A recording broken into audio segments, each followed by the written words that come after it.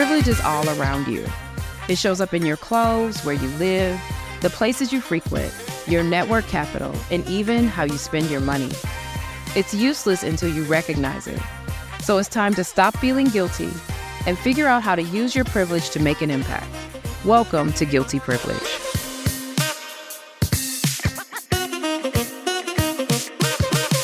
Welcome back to Guilty Privilege. My name is Amber Cabral, and today I have the privilege of introducing you to Sevetri Wilson. She is a serial entrepreneur, and many of you may know her for raising lots of money in venture capital. So we're going to talk today about the privilege of venture capitalism and equity in that space. We're also going to cover a little bit about her personally and why she is such a fantastic friend, and I can't wait to jump right in. Okay, Sevetri. Hey, friends. Hi. I'm so glad to have you here. I'm happy to be here. I'm very excited. I was telling them earlier, I was like, when you call, I probably had to be the first person to schedule. Listen. I had to be. I want you to know that I was told that everybody rushed my schedule. So I don't know if people really love me or if I'm delayed on asking for things. We really love you. Okay. I felt so loved. I was like, wow, everybody said yes? Oh, yes. So I'm very excited that you were able to come. We coming. I love that. It just warms my heart, seriously. It makes me feel so great.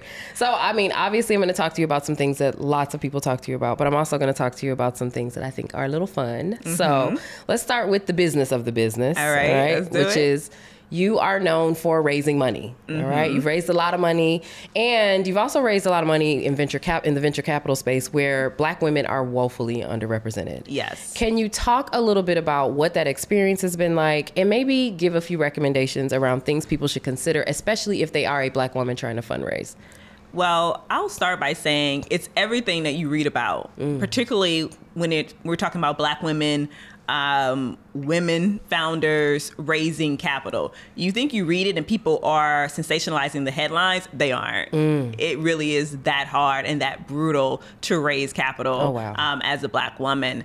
And I remember when I first started off, I raised a very small pre-seed round of $400,000. Mm-hmm. And in that instance, because I had my other company, Solid Ground Innovations, people kind of believed that I could do something else, right? So they're like, okay, we'll give you a $20,000 check or $15,000 check here and there. And so I collected all these small micro checks from angels, which some people call friends, family, and fools. That's it. Right? That's it a lot of times, yes. Right, because, hey, at that point, they really are betting on you. Yeah. And even after that, too, when I got to my seed round and now I'm trying to raise millions of dollars and we raised $2 million, it was equally as difficult, but I would say probably one of my hardest rounds because that entered, I was a investor. So investors, people who actually had raised capital, raised funds, right? And they needed to deploy that capital in early stage bets, but still in bets that they thought they could ultimately win, right? And so I raised this capital and I was going out raising chunks at a time. And then it wasn't until I met a woman in Nashville, Tennessee, and we started talking. And she said, I want to introduce you to my partners. And they ended up putting the largest check in my seed round, and it allowed us to completely take it to the next level. We would then raise our Series A, which was about $8.9 million, and then our Series B, about $35 million in venture capital. And each round really did bring different challenges. And I always say, depending on where you are, say you're in the early stages and you're like, okay, how do I even get going? How do I get people interested? Yeah. First, you have to ensure that you have a very just tight story and narrative, not only for you as a founder and a CEO, but also around what you're building and why you're the person to build it. Then you think about what does your pitch look like and the deck in which you present to people. People overlook the idea of design, right? They're like, oh, so throw some PowerPoints together. Yeah. Do not overlook the design and format of your presentation. Yes, you want to ensure that you have the market size, that you have the team, even if it's just you, while you're capable. You want to ensure that you're able to effectively talk about your projections and financials, even if you have none today. Yeah. And so when you think about putting together your pitch deck and what you want to present in front of investors, you want to ensure that not only are you able to tell a story, but the presentation is done well, right? And so when I got to my Series A, now we're talking about traction. And to be honest, as a Black woman, we usually have the traction. That's right. Right? Yeah. Like, that's something that we do very, very well with very little. Yes. And we were able to present the traction that we had. And for us, we needed to ensure that the investors aligned to where we were going. Mm-hmm. By the time we got to our Series B, the market has shifted. Oh. Right.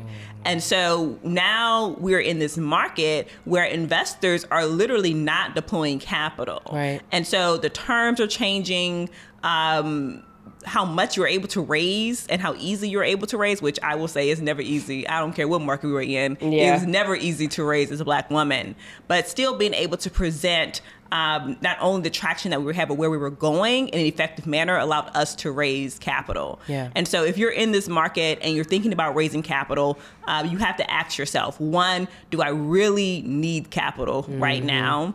And if the answer is yes, how can I show where we are and the next milestone we're going to get to in the most compelling way?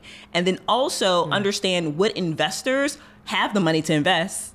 Because that's a big piece, right? Some investors right now and funds aren't actually deploying capital. Yeah. And so you might be knocking on their door and they're actually not making investments. How do you know that? Like, so first of all, there are 70 things I'd like to ask you at this point. But to the last point you just made, how do I know if I'm knocking on the right door? How do I know if they're deploying capital? So I created an Excel spreadsheet, right? And I listed every investor that invested in my geography. I listed whether or not they were amenable to invest in women and Black people, and had they had individuals that looked like me in their portfolio.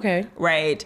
And then I also looked at the category in which they were investing, right? And so I'm enterprise software as a service. And so I generally go after investors that their sweet spot is enterprise software. And so that's the first step that you want to take.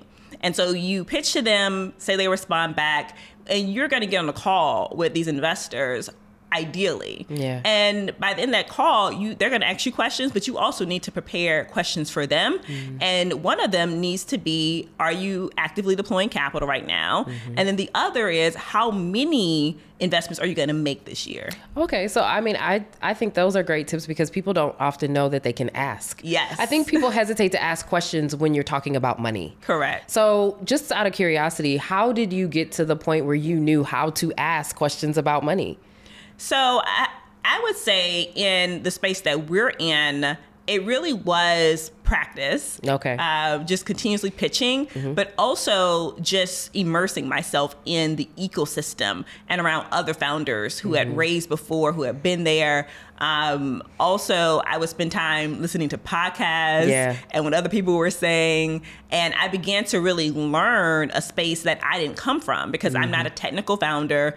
I didn't go to school for computer science. I don't know how to code. And so tech was actually a new world for me. And everything I know now, I had to learn. So I love that. First, I think that there's not enough value put on the fact that you can be excellent in a space that was not innate, that you had to actually work toward it. Absolutely. So that's amazing. The second thing I kind of want to touch on based on what you were sharing is there's a lot that goes into this in terms of research. So it sounds like one of the things you have to be committed to is doing your research. Yes.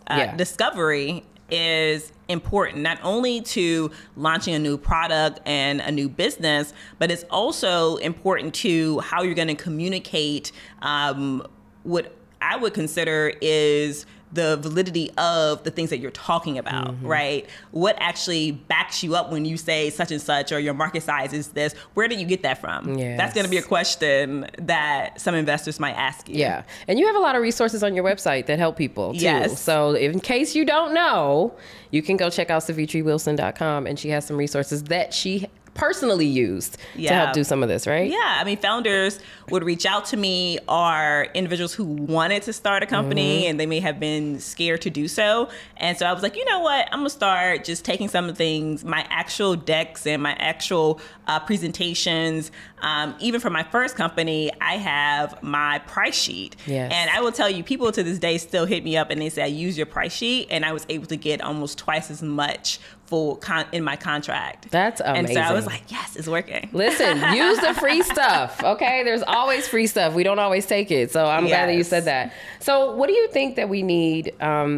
We were talking about how Black women aren't well represented in this space. Mm-hmm. What do you think is necessary to make it more equitable?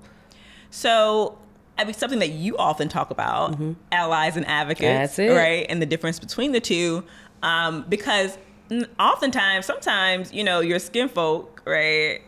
That part, not your kinfolk. Not your kinfolk. That's right. You got to be willing to diversify the folks you're asking. Exactly. Yeah. So, and we have been taught this, and I do think it's true, more diverse fund managers equate to more money for Black founders and others.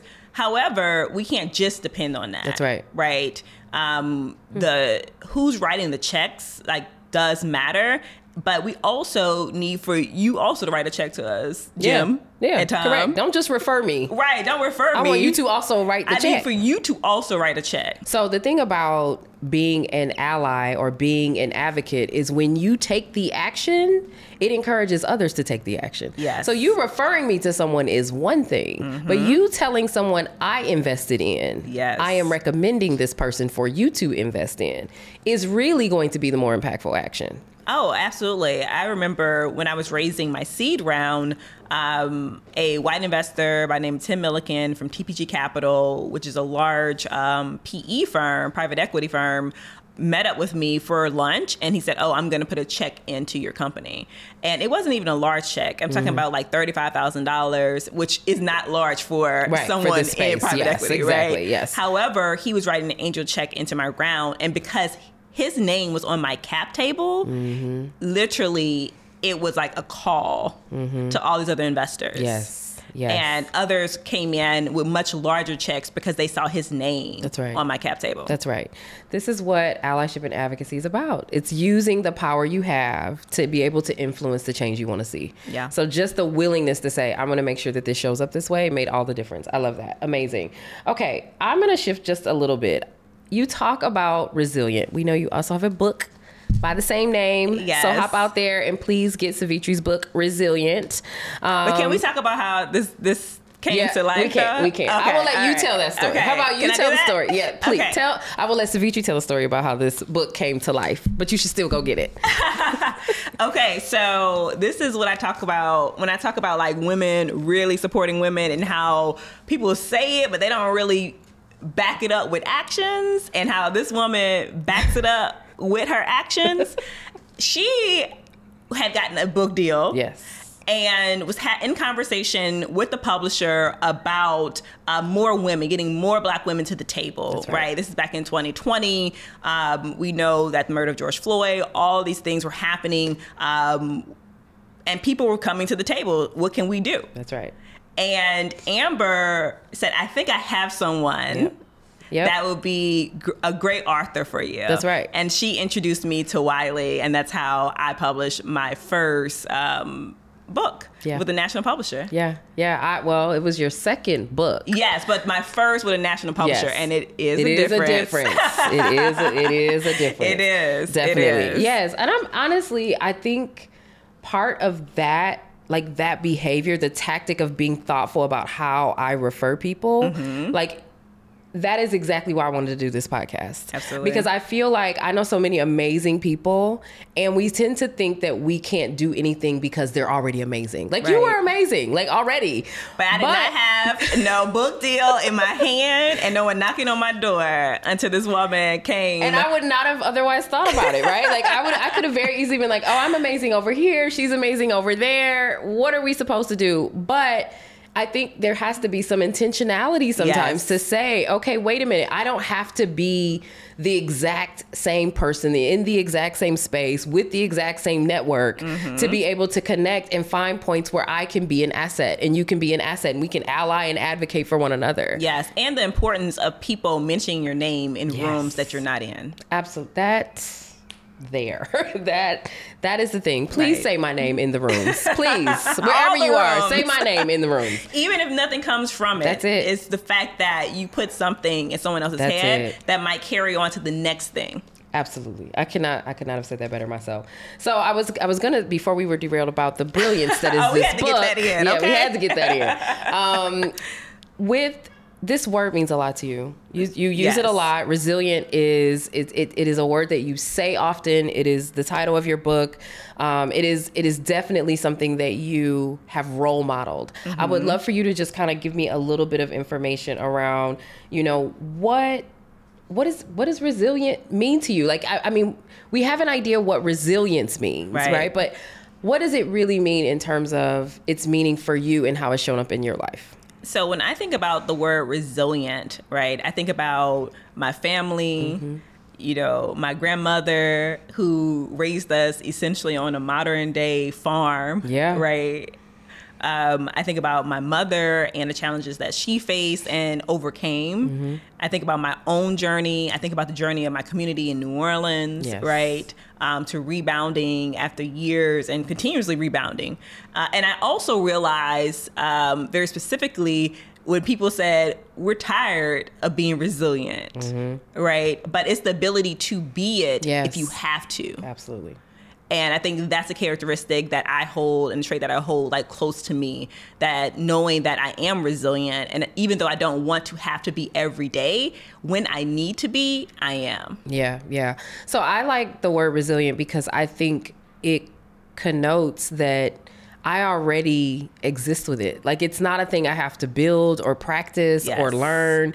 For me, resilience feels like it's innate. Like it's in it. And to your point, when I need it, I can reach in my pocket and pull it out. That doesn't mean I want to walk around with the S on my chest. Okay. But resilience for me it's something that's baked in, and it's a product of, to your point, like my history, my ancestry, the experiences I've had, the way I was brought up. I grew up in the city of Detroit, the experiences that gave me, right? So I really, really love that word for that reason.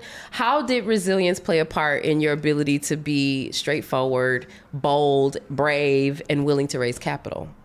I do think it's about, and even I say this in my title, like how to overcome anything, right? And I do believe that whether or not you're successful or if you aren't successful, a lot of that is driven by your ability to keep getting up after you've been knocked down. And I do feel that my resiliency to say, you know what, I may be down today, but tomorrow is a new day, and I'm gonna bounce back from whatever trials and tribulations that are thrown at me. Yeah, because all this is made up, y'all. All the rules made up. It's all made up. And a white man probably made them all up. Listen, we are literally playing on made up rules. Exactly. And so I feel like if the rules are made up, then I could win any day now. Right. Really, it's all a game, and it's not. None of it is based on anything. It's all an idea. So yes, I love that. Now, I want to talk about legacy building. I know that's a thing that's personally important to you, and I have seen some incredible things about you. I don't even know how to even capture that in a couple sentences, but like, you've started, scholarships in your mother's name. I have seen you lean into foundations. You have a very vested interest in terms of supporting philanthropic work. Can you just talk to me about legacy building, what that means for you, why you think it's important, especially for Black women? Yeah. So I'll start by saying I have just experienced a lot of great loss, and I know that you have as well. And all of my maternal and paternal grandparents have now passed on. My mother and father have also passed on. And so I would go throughout college feeling very much so like an orphan, right? And I started thinking about all the work that I felt that I had put in college. And I was rushing through college because I wanted to come out of it creating a life that I felt my mother deserved, right? So I wanted to ensure that I could help my mother. And so when she passed away, I felt like that was taken from me. Oh, wow. Right? And so creating a legacy, and when I create scholarships, or I was telling someone about my future proposal to just renovate and redo the library in my mother's hometown of Hammond. And they were like, oh, where are you going to name it? I was like, oh, after her. Absolutely. Right. To let people know that her legacy and our legacy as a family continues. And I often talk about how they have continued to drive me as a person, how they have continued to just invest in me from just the memories that I have and the memories of what they wanted for me. Right.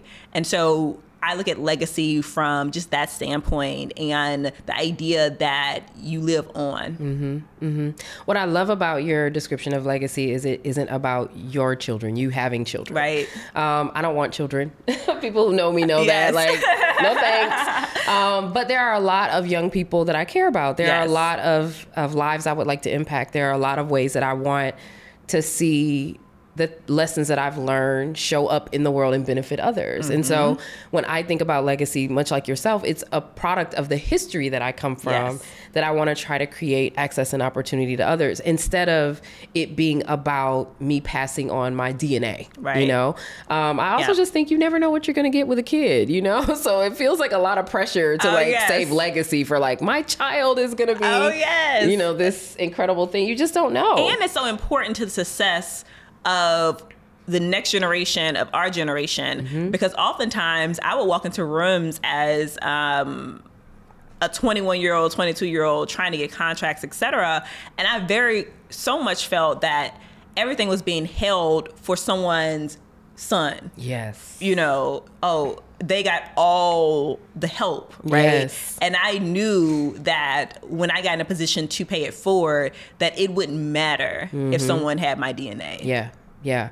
And I think that has to be the way we think about legacy going forward, especially when you think about the impacts of just the planet. You know, the world is changing. The earth we live on is literally evolving in ways that can't continue to sustain the, you know, rate of reproduction, you know? So some of us are going to make the choice to not have children, but that doesn't mean that you don't get to have a legacy. And so I love that you don't see legacy in that term. And I do think a lot of people do. Even some of our, like, you know, the people we herald, you know, unfortunately, you know, I tend to think that they refer to legacy as just their kids. And I'm like, oh, there's so much more than that. Absolutely. And so it's a lot of opportunity. I've definitely been on the receiving end of not getting something because someone felt it needed to go to their child or to someone that they were kin to versus like the best person for it. And when you don't diversify how you are paying it forward or thinking about legacy, you are perpetuating a lot of the systems that make it hard for Black women to raise venture capital funds, that make it hard for us to get access to C-suite opportunities, that make it hard for us to be seen as human when we are giving birth. You know, like, all of those systems are perpetuated by the idea that, like, I am really concerned and consumed with people who look like me or come from my bloodline. So I really think thinking about that in a broader way is super important. Okay, so I want to talk a little bit about your personal life. A little bit. So you recently got married. I did. So exciting. Best wedding ever. I don't know how you pulled that off, and you are still sitting here to talk about it. But you just want to have a good time. Listen, it was a great time. You did that. Okay. Never ever had a time like that. It was amazing. But I mean, you're an amazing friend. You are now a wife. I am sure family planning is probably on the horizon. I know that you are a very, you know, powerful businesswoman. You are an author. Please go get this book. You have all of these fantastic things that you have your hands in addition to, you know, managing your companies.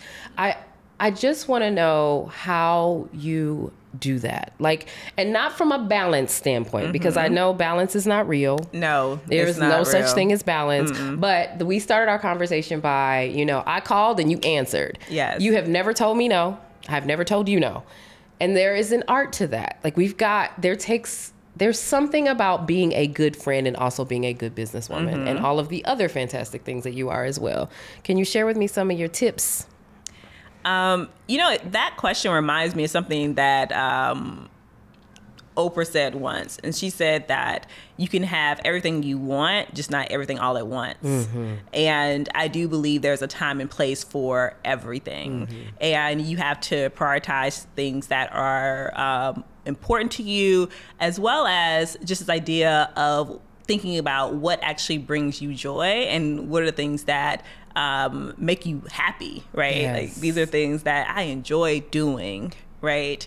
And so when I think about how my year looks or my month looks or my, you know, my calendar is, I'm like, oh, this is this season right now, I'm just like hammered with work. I have to do this, and this. Yeah. Or to your point about family planning, my husband and I want to have kids. And so now I am trying to create a calendar or a schedule that looks to the future and allows us to do that, right? If it is so the will. Yeah. And so I think about balance as something I agree with you on, that it does not exist. Yeah. You try to prioritize as best as you can. And then oftentimes you might drop the ball on things, right? Like I think last year I was like not a good friend, the best friend. Oh, I would never say that. No way. I get that, but I'm such a, sending sweet gifts, and I'm just like a thoughtful person. And I love that to be for my friends. Yes. And last year I was kind of reflecting in December and January,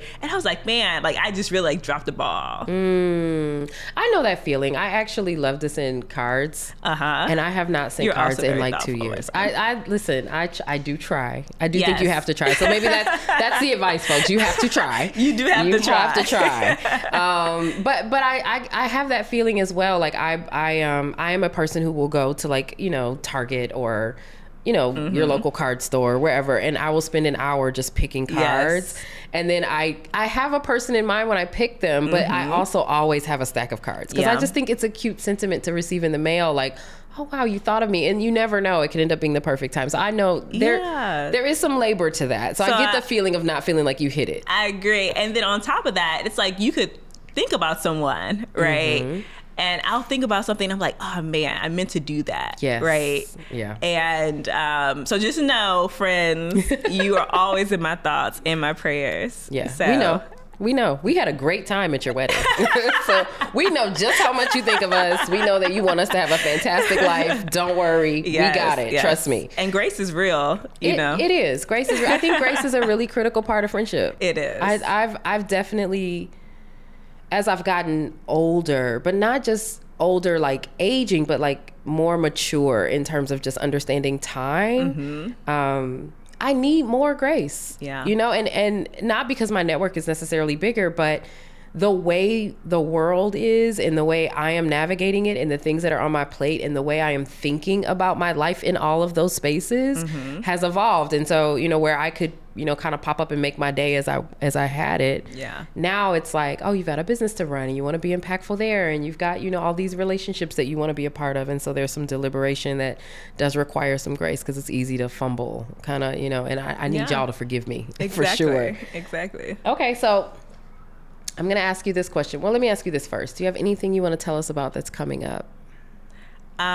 So last year, and to me, one of the reasons why I felt that I wasn't as more involved in my friend circles I feel like I usually am is because I was so heads down in work, trying to raise around and try market. And it, to me, in many aspects, was kind of like raked over the coals in the process of doing it. Right. My husband said, the two things that bring you sadness I've seen is, your mother and her passing, but also raising this capital in this venture world and this work stuff, right? And so I think for me, the future looks more aligned to what I see for myself, right? And taking a step back and bringing more to things that bring me joy into play and being able to just like take my time. I love that. I think taking your time is essential. I also think that you've earned it. We had a small chat before the camera started, and I said that to you. You've earned it. You've earned it. Don't think, some people don't realize that, because I think that the weight of me kind of being in the spotlight, particularly around like tech and venture capital and being a Black woman to break these records, is that people are almost like betting on you in a different way, right? And there was like, oh, so she's going to do it, right? She's going to be like the one to do it. And then you carry that weight on your back and your shoulders, even if you really don't want to carry the weight. But sometimes you got to get out the way. Exactly. Sometimes you have to get out the way so we can make room for that legacy we were talking about, right? So I I think we can continue to look to you as, well, for me personally, as a friend who I am inspired by, but also folks who don't necessarily know you personally, being able to look at what you've done and go, wow. And that will continue even when you decide that you want to shift directions. And guess what? Whenever you shift directions, that's going to be amazing too. Yes. I like what you said about sometimes it's okay to just move out the way. Yes. We got to make some room. It's like that's the only way. Making some room. Yes. Yep. Making room for some wins. All right. My final question. This podcast is called Guilty Privilege. The reason I called it Guilty Privilege is because I think there are a lot of people who think of privilege as something to be ashamed of or feel guilty about or deny. Some of us are delusional about having privilege. And I honestly think privilege is something that allows us to show up and make an impact and push forward. And so the question I want to ask you is, what is one privilege that you have that you refuse to feel guilty about? Living a good life. That's it. Living a good life. What's a good life to you, friend? It's being able to bring my friends to New Orleans for my wedding and saying, I want to give them an experience. Yes. Right. We gonna do this one time, sir. Listen. Okay, so we gonna do it right. And it's being able to like travel. Yeah. I feel that particularly like women in our space, it's like we got to explain ourselves. That's right. Oh, I live like this, or I could do this because of X, Y. It's like you don't have to explain anything. You deserve a good life. You can live a good life, and that's okay. I love that. Well, thank you for joining me today. This was great. I loved it.